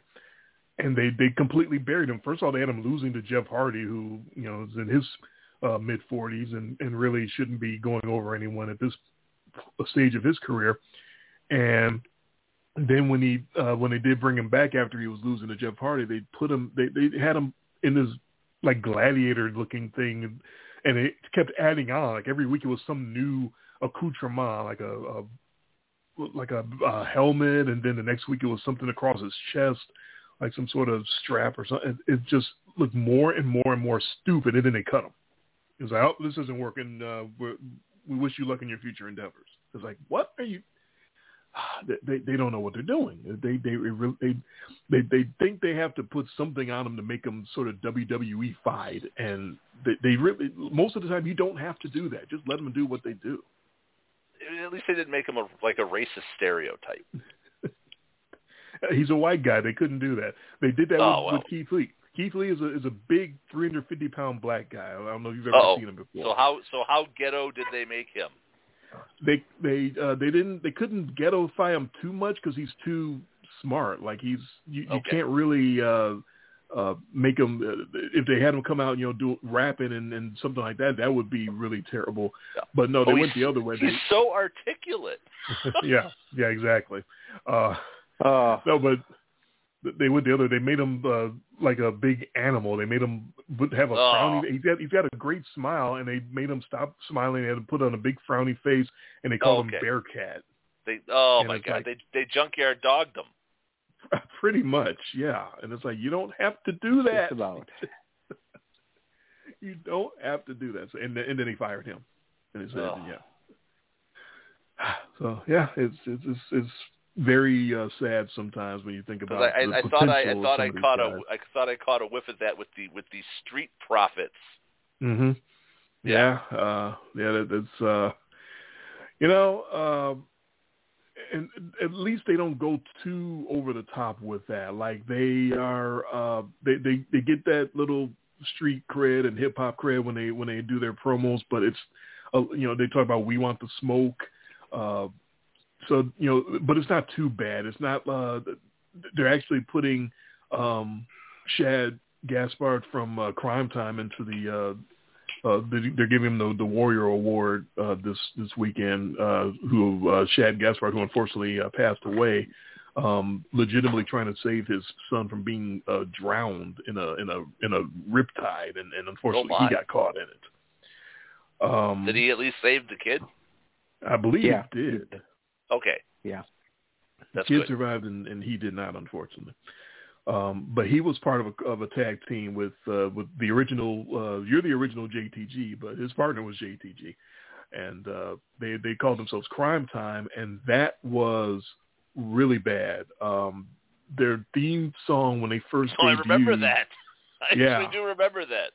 Yeah, talking about rolling a fatty and here comes Crime Time, and it's like, what are you? Okay, so. Yeah, it's not that. The Street Profits are not there. They're going down that road, but they're not quite there yet. As far as being ghettofied, but it's hard. It's hard to get them to see you as anything other than what they sort of pigeonhole you and stereotype you when they first see you. So it's a lot of. And I really liked what they did with Bobby Lashley. I mean, it's unfortunate he got injured. But up to the Royal Rumble, I mean, he had a great entrance. He had great management. He never was great on the mic, so but as far as having a good mouthpiece and having putting on a good, he was putting. I mean, he's been around a long time, but just to see what happened with that was sad. And he was pretty prominent last WrestleMania too, I believe as well. You're right. He's in his 40s as well, I believe, but he's in absolutely tremendous shape still. You're right. They elevated him as like one of the top guys. Like he was the champ, the top champ there for a while. He challenged Brock Lesnar at one point, and did he go over? I think that's when Paul Heyman turned on Roman Reigns. Yeah. And went back to Brock Lesnar briefly, which is part of the confusion with some of this booking, Jason. They actually, just in the past couple of months, they had Paul Heyman leave Roman Reigns and go back to Brock Lesnar for about 5 minutes. And then he turned back on Brock Lesnar and went back to Roman Reigns. So I don't quite understand why they did all that. But in turning on Roman Reigns, Paul Heyman actually cost him the WWE title, and he lost it to Bobby Lashley. So they had Lashley on top for a hot second there, and then, like you said, Lashley got hurt. And then they had Lesnar come in and win that title, and that's what sets up this whole title versus title thing. But yeah, I like the way they use Lashley too. He's clearly someone that they like and they trust, and they haven't tried to make him something that he's not. They haven't tried to, make him come in and do hip hop concerts or something stupid like that. They had him with the Hurt Business and had him as the sort of the head kingpin of that thing, and yeah, it was working out pretty good for a while there. But that's again sort of pointing out that that's almost like they sort of built a new star. What they did with Lesnar the last couple of years, but he's not a new star. He's 41 years old. It's just they can't help themselves. It's crazy. So you mentioned Drew McIntyre and Happy Corbin. The only reason I bring that up is because it feels a little bit like, I don't know if you'll remember this, Jerry, but like 10 years ago, Randy Orton had a WrestleMania match against Kane, and this was back when, in the midst of Randy Orton, who he kind of had a little bit of a pop culture run there with the RKO thing, and out of nowhere, and he was actually getting some mainstream coverage. And there's this match with Kane that's scheduled for WrestleMania, and everyone, including myself, thought this was just fait accompli, just a setup for Randy Orton to go hit the RKO, make everybody pop, and continue his ascent. And Kane actually went over clean as hell with a choke slam, if I recall correctly. And it's like, I think WWE has some moments where they look at their card and they go, this is all too predictable. We got to do some swerves, bro. We got to do some Vince Russo swerves. We got to make some do some things that people don't see coming. We got to make some surprises. So I'm not calling for Happy Corbin to beat Drew McIntyre, but it kind of feels like that Randy Orton came out. Like, it feels like Drew McIntyre should just steamroll over Happy Corbin and embarrass him and continue his ascent. So it might set up for Happy Corbin to surprise everybody and then pull out a cheap win over him. I don't know. Drew McIntyre, they spent 2 years during COVID to build him where they didn't have any real fans. And he had a great finisher, and he really had a good look. And then I think when things went live again is where it's like, oh. They remembered he was Drew McIntyre. Yeah, and that was the hard part with when they were doing the Thunderdome? Yeah. And it was, you could really hide. You could really tell, you got to tell the story of who was over. Mm-hmm, exactly. I think they're still trying to do that, but you can't. They can try their best, but it's not the same. No, they really are trying to engineer everything, and you can't do it. I mean, if you do that, then there's no reason to have a live crowd. Just do everything in the Thunderdome at that point. But no, they really are trying to set everything up exactly the way they think it's supposed to go, but. You saw it tonight in the promo. Jay, you didn't see the promo, but Brock Lesnar opened the show, right? Okay. Which is sort of the opposite of what we're used to. We're used to that being at the end.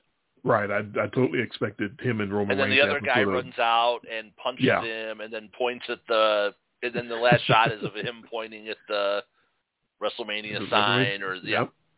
Yeah. So Brock Lesnar opens the show cutting a promo. He's supposed to be the good guy in the... Him versus Roman Reigns. That's interesting. Okay.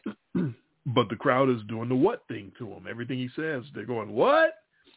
And he's trying not to let it bother him. And he goes, okay, yeah, you can play along. Go ahead. And then eventually he goes, all right, that's enough. Because he was starting to get rattled by it. And that's the thing. When you're live, when you're in front of actual people, they're going to do what they're going to do. Especially WrestleMania crowds, particularly the ones after WrestleMania, they're famous for sort of hijacking the show and chanting what they want to chant and doing what they want to do. You're going to see a lot of that when Cody comes out Saturday, and then you're going to see it when he comes back on Monday Night Raw. there's going to be some things said and chanted at him because he was a very polarizing figure in AEW. So there's no sweetening you can do. There's no amount of engineering the crowd noise that's going to stop the things that are going to be said and chanted at Cody Rhodes and some of these other guys as well. But that's what happens when you go back in front of people. They don't behave exactly the way you want them to behave. So that's been interesting, to say the least.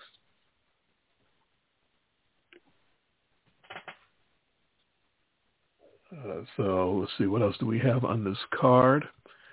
AJ Styles is actually favored to go over Edge, a slight favorite. The women's tag team title match, I guess Sasha Banks and Naomi are the slight favorite at minus 170, but that's a very, very slight favorite. And again, these write-ups were done last week, so it might not necessarily reflect what's going on right now. Johnny Knoxville is the favorite over Sami Zayn. Austin Theory is a slight favorite over Pat McAfee, but that one I wouldn't be surprised if they had Pat McAfee win and sort of embarrass Austin Theory, because the angle is Austin Theory is like the pet project of Vince McMahon, and I think I don't know exactly where they're going with that, but they make him more often than not look like a goof, so that Vince McMahon has an excuse to yell at him and berate him and look like the father figure that's lording over the guy, and I think they're using that almost as a proxy, so that Vince can yell at the entire roster and tell them how disappointed he is in them, and I think Austin Theory is sort of playing that role right now. Yeah, I didn't catch much as far as it goes with him. I saw him on the show tonight. I had no idea that he was wrestling a NFL punter. Yeah. Yeah, there's a lot of things that are going on at WrestleMania that you would not necessarily have guessed. So yeah, and then with the Hall of Fame, the Hall of Fame, they kind of went all in on Undertaker, and there's, a few others. It just seems definitely more muted. I mean, it's just Undertaker, and there's some others, real minor ones this year.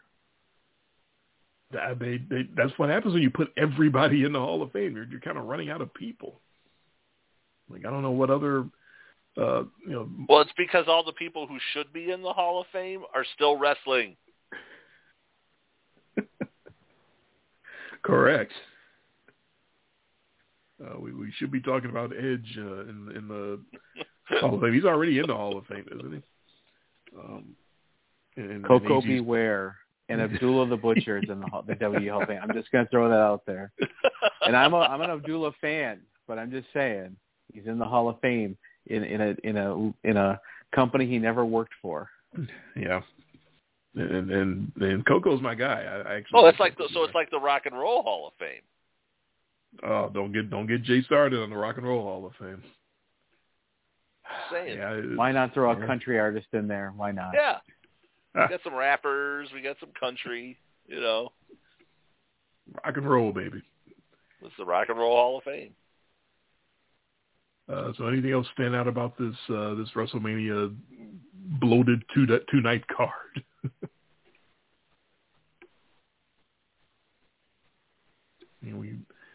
I think we talked about every match.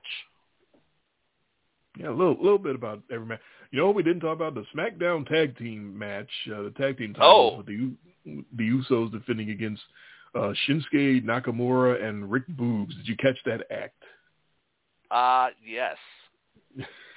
And what did you think of that? I wasn't too impressed. I'm with Jerry. The tag team stuff doesn't really trip the trigger for me. Yeah. And there's a lot of it. That's the thing. That when you talk about bloat, right. 1, 2, 3, 4, 5 matches that are at least tag team matches, because there's a 3-way and a 4-way out of 14. So, yeah, that's a lot of tag team stuff. Well, I like tag teams. I just don't like when they throw two guys together and they don't have any kind of unit. They're just... Oh, sure. The last great tag team went to AEW. What were they called? There's kind of the revival. The revival was unbelievable, and they just never took off when they moved over, and now they're in AEW, and I don't know what they're doing now, but it's, the tag team division at NXT at one time was hot. You only need 3 or 4 good tag teams, but I don't like it when they throw together 2 people, or even give them a catchy name like Arcade Bro, or what are some other really bad ones? There was Big Show with somebody it was Chris Jericho or something. They had Kane and Bryan Danielson, and they called them Team Hell No, and I don't know why they were doing that. There's a lot of those like that. Yeah, the only one, obviously the 2 that I have seen the most are New Day and the Usos. Those are the ones that you see all the time. Right. They'll never die.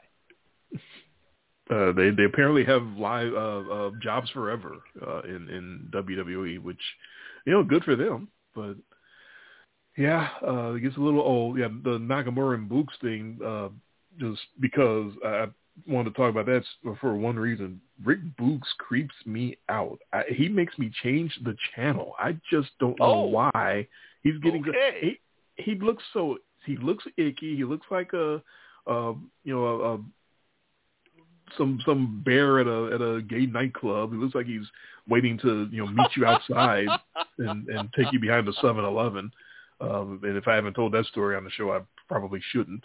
But Shinsuke Nakamura being such a talented wrestler from Japan, and you talk about somebody that can go with anybody. And they got him teaming with this knucklehead, and like Jerry said, that's a team that just is 2 guys thrown together. They're not doing anything double team, tag team. There's nothing that they're doing together. They're just 2 guys that are out there. There's one idiot playing a guitar, and then there's Shinsuke Nakamura dancing to it, and that's why they threw them together. And I don't understand it, and I don't like it. And there's another one that I look to that I think is going to be a swerve, maybe not at this show, but at some point Nakamura's got to kick this idiot in the mouth, doesn't he? I don't like him. That's just me. Okay. Yeah, they can only have so many people screw each other over, but there's going to be something. Somebody's going to. There's like 3 or 4 that I could see happening. I'm not saying they're going to, but I did. Zelina and Carmella in the women's tag team title match, when they drop the titles, they can very easily go after each other. I don't know who exactly they're going to lose to. They might lose to Liv Morgan and Rhea Ripley. They might lose to Naomi and Sasha Banks, but that's another one that could be a breakup. So that's almost the big thing to watch for this weekend was not too much about the main event, but the biggest match in history, because I think it's pretty clear Roman Reigns is going to win that. But who's going to turn on who is about the only other thing to watch for, and what the reaction is going to be when Cody Rhodes comes out. And what they're going to do with Cody Rhodes. That's what I'm really looking forward to. I'll be interested to get your recap. I used to follow along with what I have no interest in following. First of all, it's too damn long. It's 2 nights. 2 nights. And I'm not going to remember. Right. This is one of those like, WrestleMania was 3 days ago. Mm-hmm. As we're getting set up to do our baseball preview, I'll be like, oh yeah, hey, what happened at WrestleMania? I wasn't really following the Oscars too much, and then Will Smith assaults Chris Rock, and it's like, okay. I think I should check out the Oscars now. Did not find out about that till this morning because my Twitter exploded. And Twitter explodes. Yeah, that was it was all over, and it's like, what happened? And then you scroll down enough, and then you get to see it, and you're like, what the hell? Right. It was shocking. It was very, very shocking. So that's I think that's our WrestleMania preview for this evening. Jerry, how much AEW do you watch? Do you watch the product at all, or? I watch it here and there when I can. Yeah. I've been, I enjoy it. They're bringing on so many guys, though, that they're putting 10 pounds of sugar in a 5-pound sack financially. I mean, they can only bring it. And then the hard part is you got so many guys now that came from WWE that how do you differentiate and how do you keep things, how do you keep it, how do you give everybody good stories? And what happened to the guys that you were proud of a couple of years ago where now they're kind of getting buried? Right. No, that's definitely the big situation there. Is there's so much talent that WWE decides to let go, and you want to pick all of them off, but you only have so many hours of programming, and it's been very interesting to see them keep bringing on new people. Almost every week, someone new is coming from WWE, whether it's Swerve Strickland or back when Bryan Danielson came over, and Keith Lee, and William Regal just showed up, Jay, a couple weeks ago. My guy. Your guy. I know you love you some William Regal. Well, and they just bought Ring of Honor, so I don't know how that's going to look. Hey, more bloat. Well, Ring of Honor doesn't really have much of a TV presence, and I don't know what they thought they were trying to do. I think they just wanted to buy their catalog of of all their history before WWE got it. Right.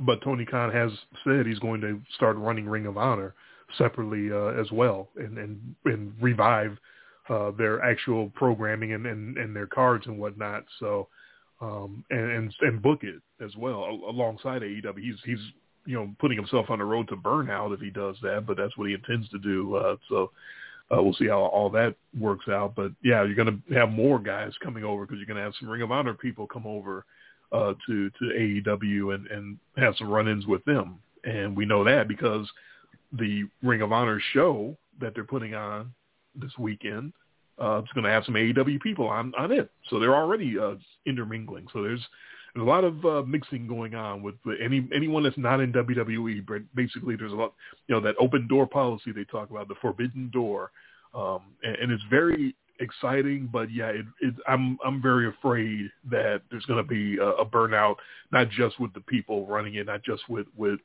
Tony Khan, but with the fans as well. Like the fans are.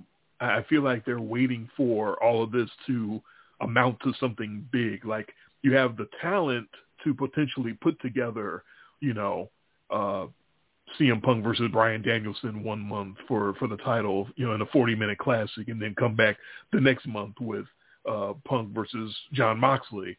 And none of that is happening right now because they're so busy setting everything up. They're setting up this war between William Regal's sort of faction of Danielson and Moxley, and they're about to start feuding with like Chris Jericho's faction of sports entertainers.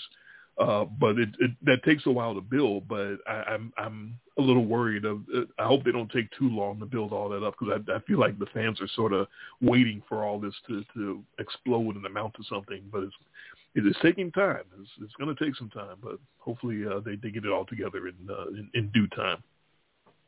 But I watch that product. I watch AEW religiously, faithfully every week because it's so good and it's so much better than WWE. I don't catch Raw and SmackDown every week. I do catch it every now and then, but I definitely don't make a point to watch it. But Wednesday nights on TBS is AEW, and I definitely make sure I watch that every week. It's so much better than this stuff that we saw tonight. This was just garbage.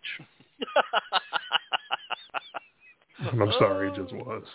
No, it was not good.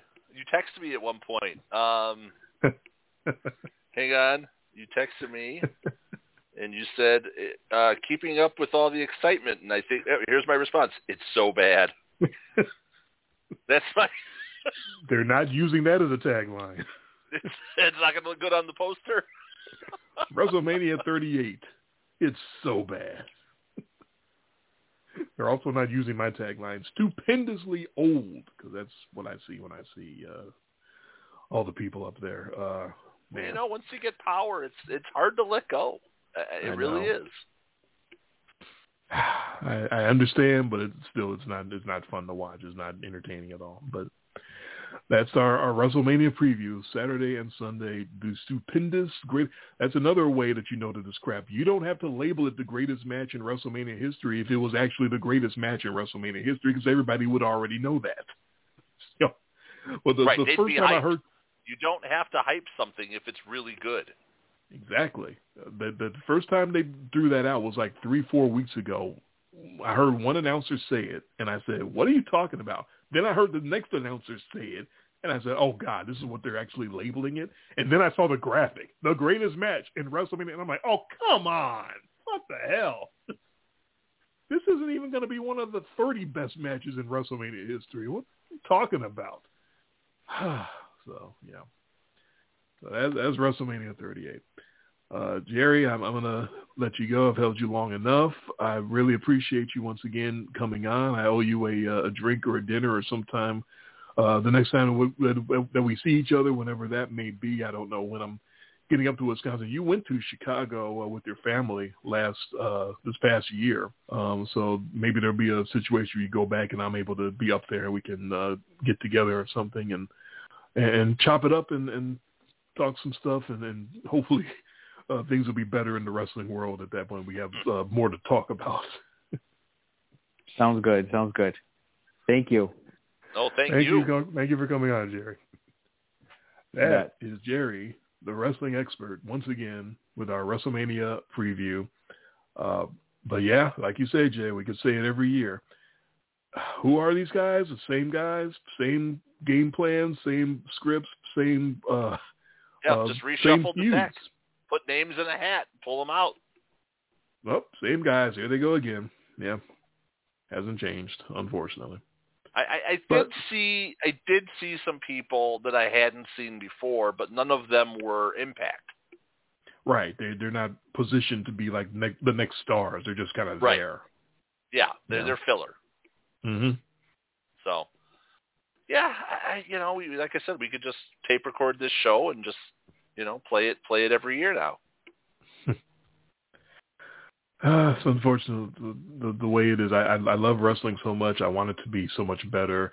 It is getting much better with AEW, but I already expressed my concerns there that there's actually too many great talents going over there, and they're already starting to get lost in the shuffle a little bit. Like Jerry was saying, there's some guys that you saw a couple of years ago in AEW, you say, "Oh, they have a lot of potential. They might be really, really good," but they're all getting shoved back now because there's so many guys from WWE getting released that they're now bringing in and putting them up top because they're the stars, they're the names that people know.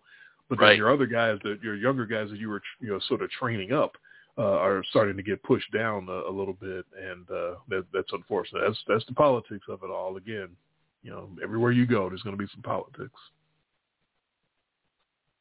Yeah, that's more wrestling talk than I can take. That's why we just do this once a year. I don't know if there's anything else you wanted to cover right now. There's been so much going on. Trust me, I am doing my darndest just to stay awake right now.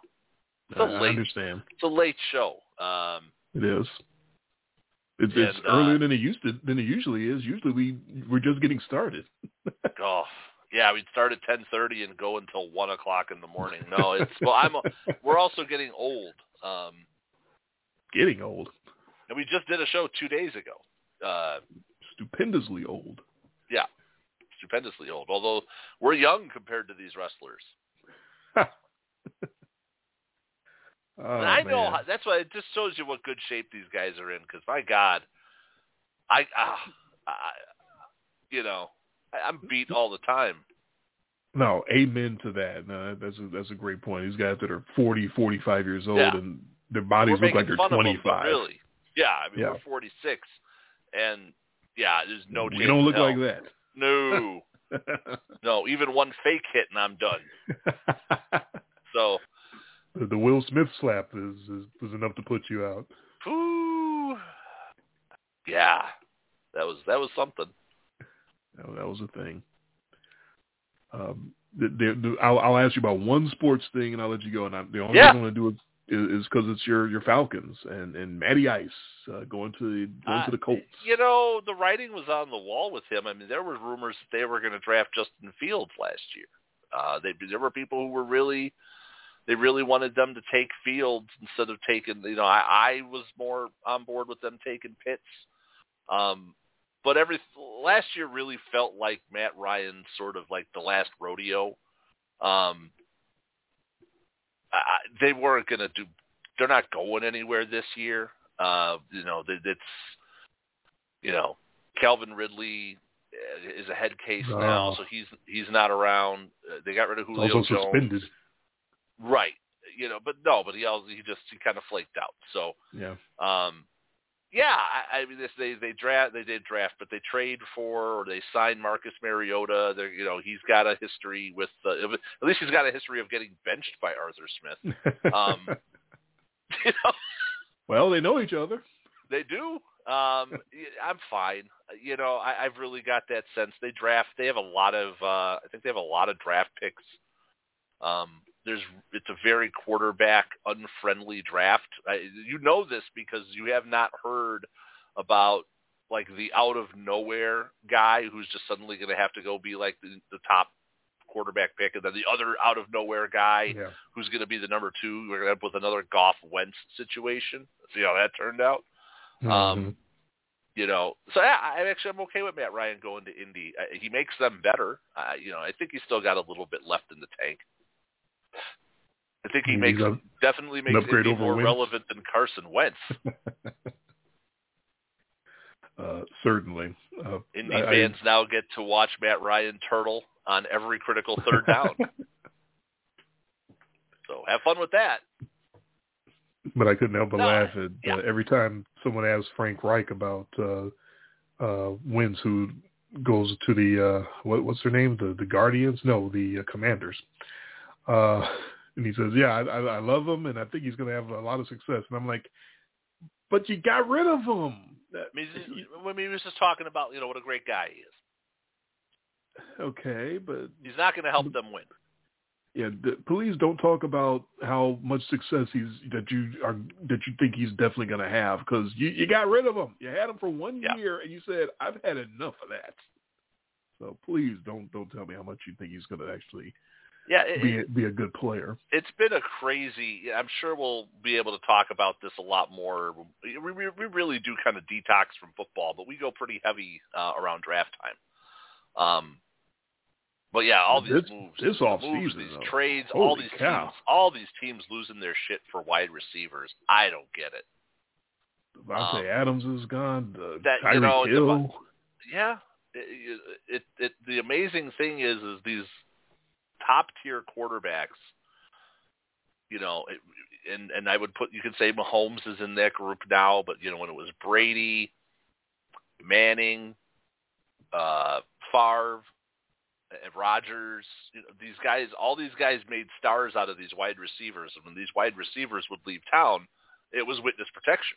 And you never heard from them again. And that's generally what happens to those guys. So I was not one of the people on the, oh my God, the Packers trading Devontae Adams is the worst move in history. Because Rodgers he's a star maker. He'll find somebody else. The thing about that, though, is he's had years to find someone to complement Devontae Adams and hasn't seemed to be able to do it. He doesn't like throwing to anyone but Devontae Adams. But now he'll be forced to, and maybe that's what he needed. The crutch is gone. Okay, I'm take everything I say about the Packers with a grain of salt because I'm a big Bears fan, but I'm going to go right now on the limb and say they're not winning anywhere near 13 games again next year. They got rid of the only fucker that he likes to throw to. They're winning 9 games next year. I'm sorry. He doesn't have anyone on that team he likes to throw to. I know they're going to draft somebody, but I don't want to burst your bubble. They still win the division if they win 9 games next year. Perhaps. Very, very possible. Perhaps. But they are not.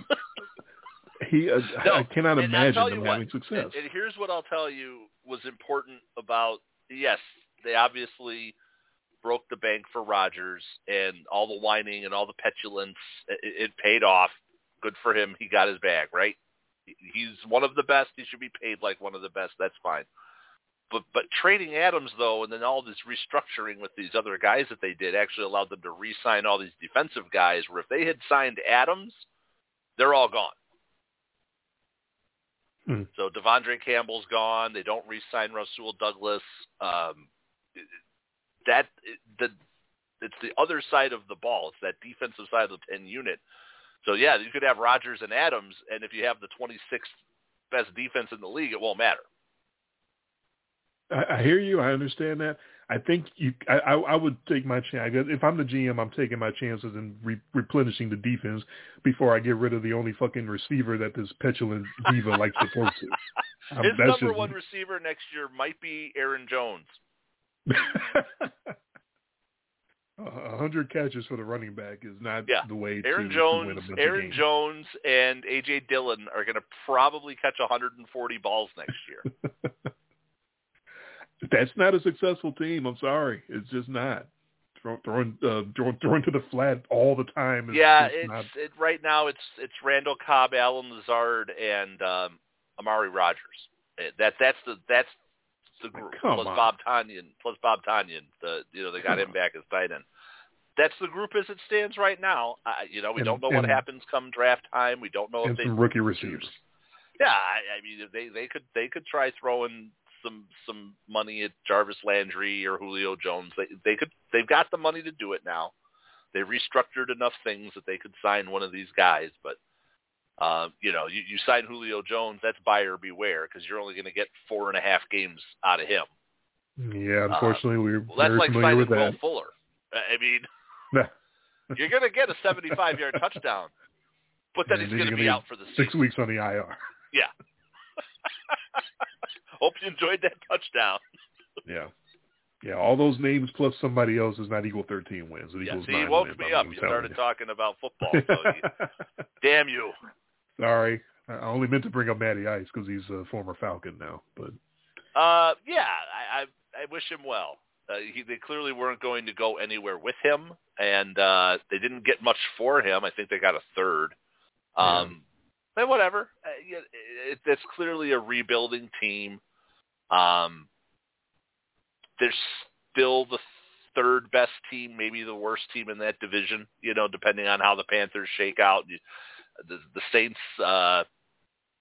lost out on all the quarterback stuff, so they just decided to bite the bullet and re-up Jameis Winston, which I think was the right move. Yep. They just have to trust him. Have any problem with that? They have to trust him. They're not pitting him against fucking Taysom Tebow for the starting job. So which he legitimately won last year, and then he had that amazing first game against the Packers, and then it was like they buried him. They were afraid. Yes, he's going to throw some interceptions. Okay. Pat Mahomes he's up and down. Shitload of interceptions last year, right? Right. Now, obviously, none of those were his fault. So did the world champion Matthew Stafford. Correct. He led the league in picks. Yes. The Sean Payton just needs to develop some trust. And Sean Payton's not a factor, so we won't have Taysom Tebow to worry about. So that's right. He's gone now.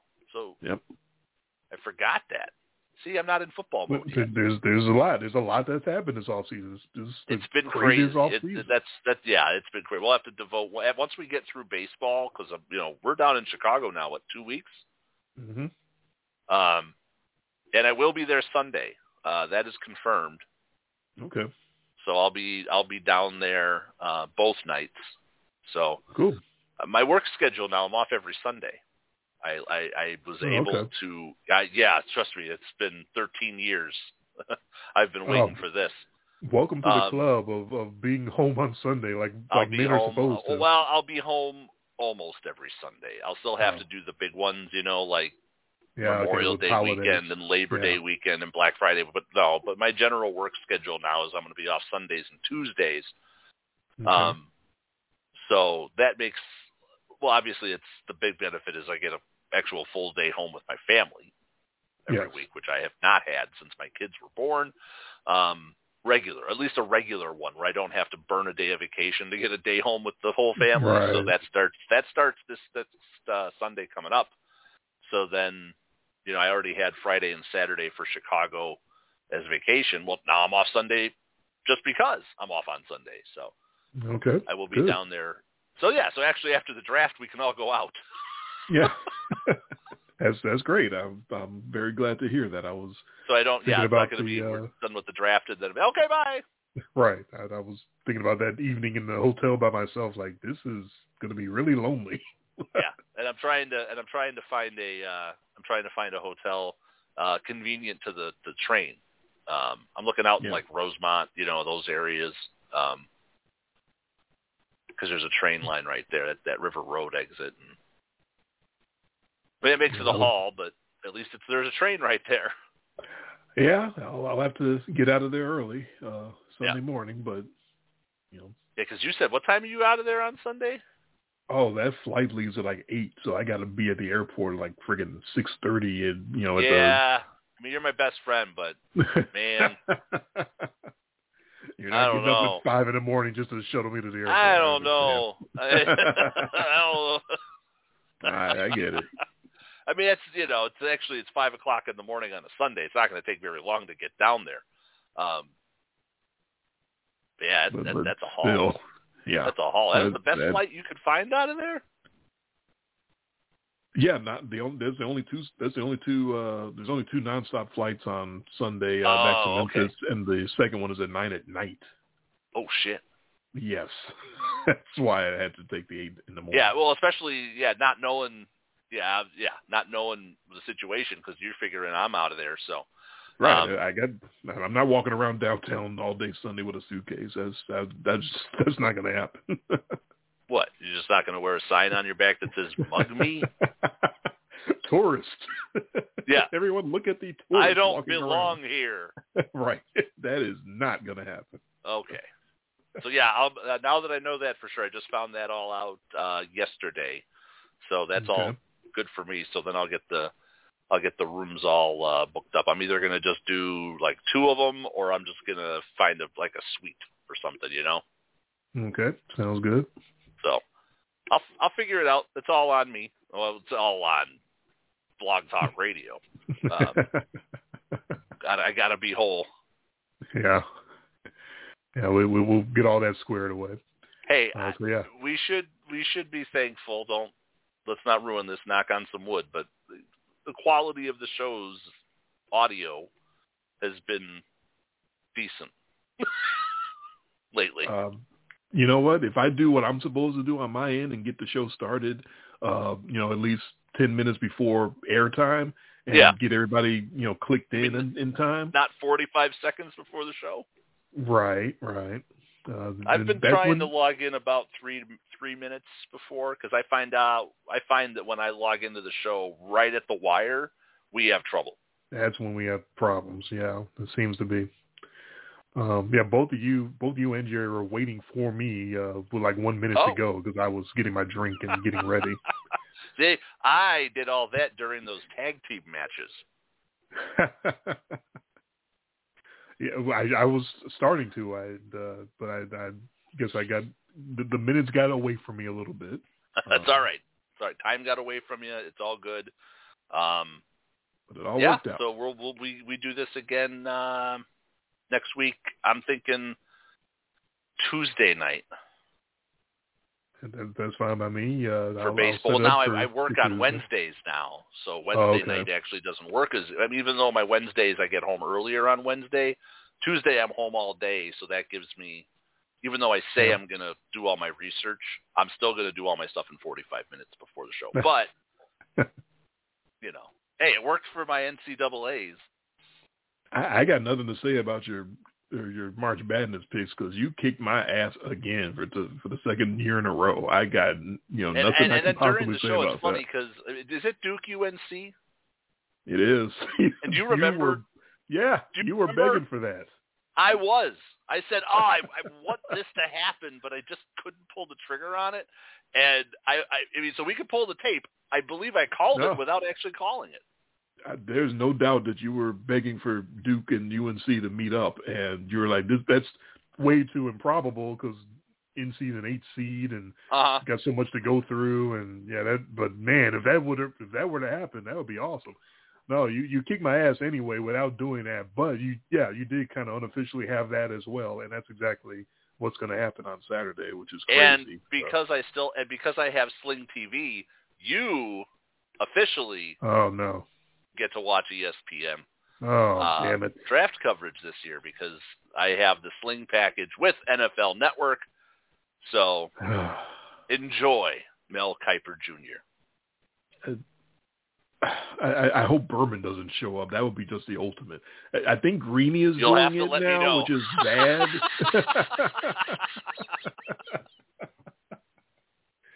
I think Greeny's doing it, which is bad enough. I want Mayock to show up on NFL Network. I want Cranky Mike Mayock. He might. He needs work. He's open. He's available. He's got time now. So you never know. All right. I'm done. You got 20 more minutes out of me, and I was ready to go.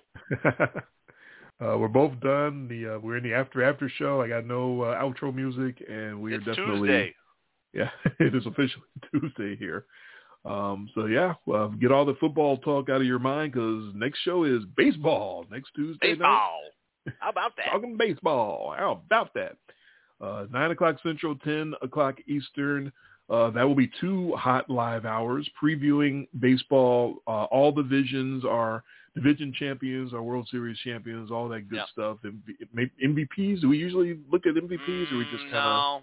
No, I've never gone there. I'm not saying that it hasn't. It sometimes just kind of organically comes up in the discussion, but it's not anything that's official that we do that. Right. So we'll have some. We'll try. Let's try to not have the exact same division winners, wild cards.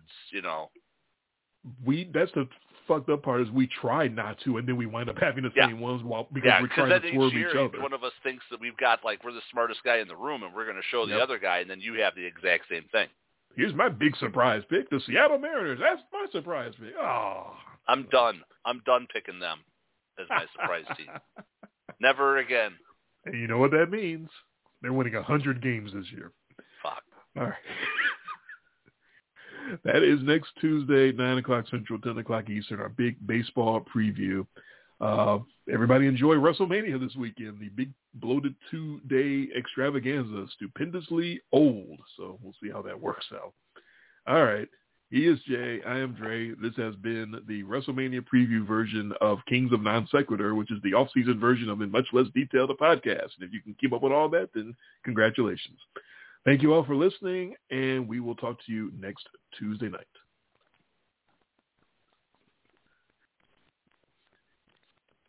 With Lucky Land Slots, you can get lucky just about anywhere. Dearly beloved, we are gathered here today to... Has anyone seen the bride and groom? Sorry, we're here. We were getting lucky in the limo and we lost track of time. No, Lucky Land Casino, with cash prizes that add up quicker than a guest registry. In that case, I pronounce you lucky. Play for free at LuckyLandSlots.com. Daily bonuses are waiting. No purchase necessary. Void where prohibited by law. 18+. Terms and conditions apply. See website for details.